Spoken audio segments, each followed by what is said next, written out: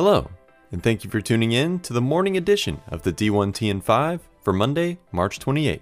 I'm Jack Vaughn.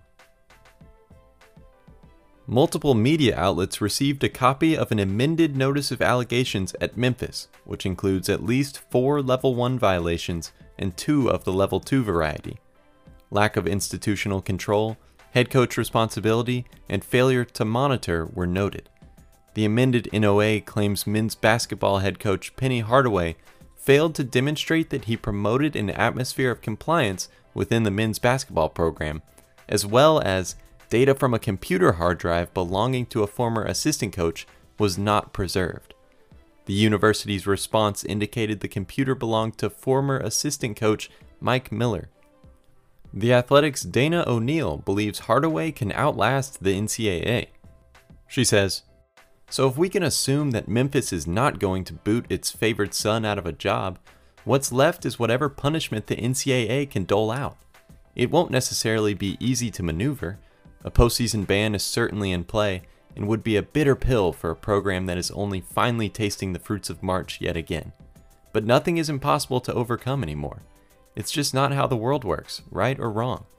Programs don't die, coaches survive, and Hardaway is coated maybe in more Teflon than anyone." New Portland State AD John Johnson's contract is worth $220,000 base per year in a 4-year pact. Bonus incentives are still being negotiated. Buyout at any time at $30,000, all per college AD. As you know, St. Peter's men's basketball's magical run came to an end in the East Regional Final against North Carolina. Peacock's AD Rochelle Paul, on speculation already centered on head coach Shaheen Holloway's candidacy at alma mater Seton Hall, says, "We honestly haven't spoken about it at all. He's been focused on his team, and he's been focused on the next game. These things move quickly, and we'll certainly have conversations about it. I'll do what I can do, whatever it is. If and when it comes up, I'll do whatever I can." Straight from Holloway, "I'm not worried about that right now. I'm worried about those 15 young men whose hearts are broken and really down. It's my job as their leader to cheer them up, make sure they understand what they did the last 2 weeks. And like I said, we're going to walk out of here the same way we walked in here, with our heads up."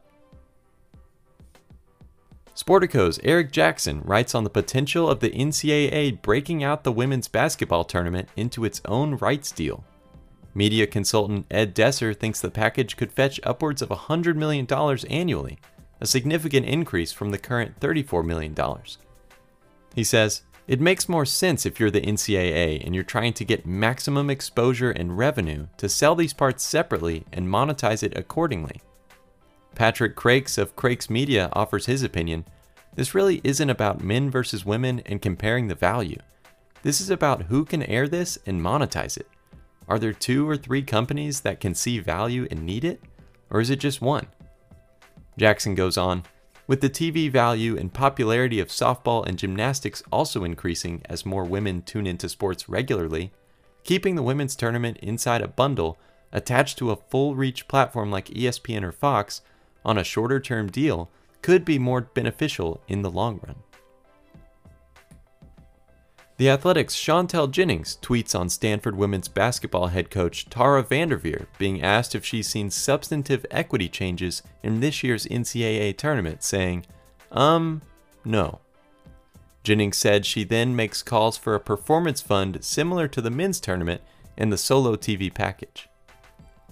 More Vanderveer from her presser yesterday in lead up to an Elite 8 matchup with Texas, saying, "I think that right now, women's basketball, we're finding our own way. We're growing our game. I don't think we need to be under in the shadow of men's basketball. I think what we're doing right now is working. I think Minneapolis will be sold out. I think we'll have a great crowd here. The other regional sites seem to have really good crowds. I think we're going in the right direction. Hopefully we'll just keep doing that." Husker Online's Steve Rosen digs into the reported $215 million deal between Nebraska and JMI, with an unnamed source commenting, "JMI knows what they are doing. They have a plan." The current in-house arrangement is generating $15 million top line and $11 million on the bottom, per Associate AD for Communications Keith Mann. Pre-pandemic, Rosen said the Huskers and Learfield had generally agreed to a $20 million per year guarantee arrangement, but for whatever reason, that deal on the table never closed. In addition to the $18 million a year guarantee by JMI, Rosen writes on approximately $3 million of other annual hard costs, and he speculates on the role naming rights deals could play in the arrangement, with examples from JMI's partnership at Kentucky. Thank you for tuning in to the morning edition of the D1TN5 for Monday, March 28th. I'm Jack Vaughn, and be sure to check in later this afternoon.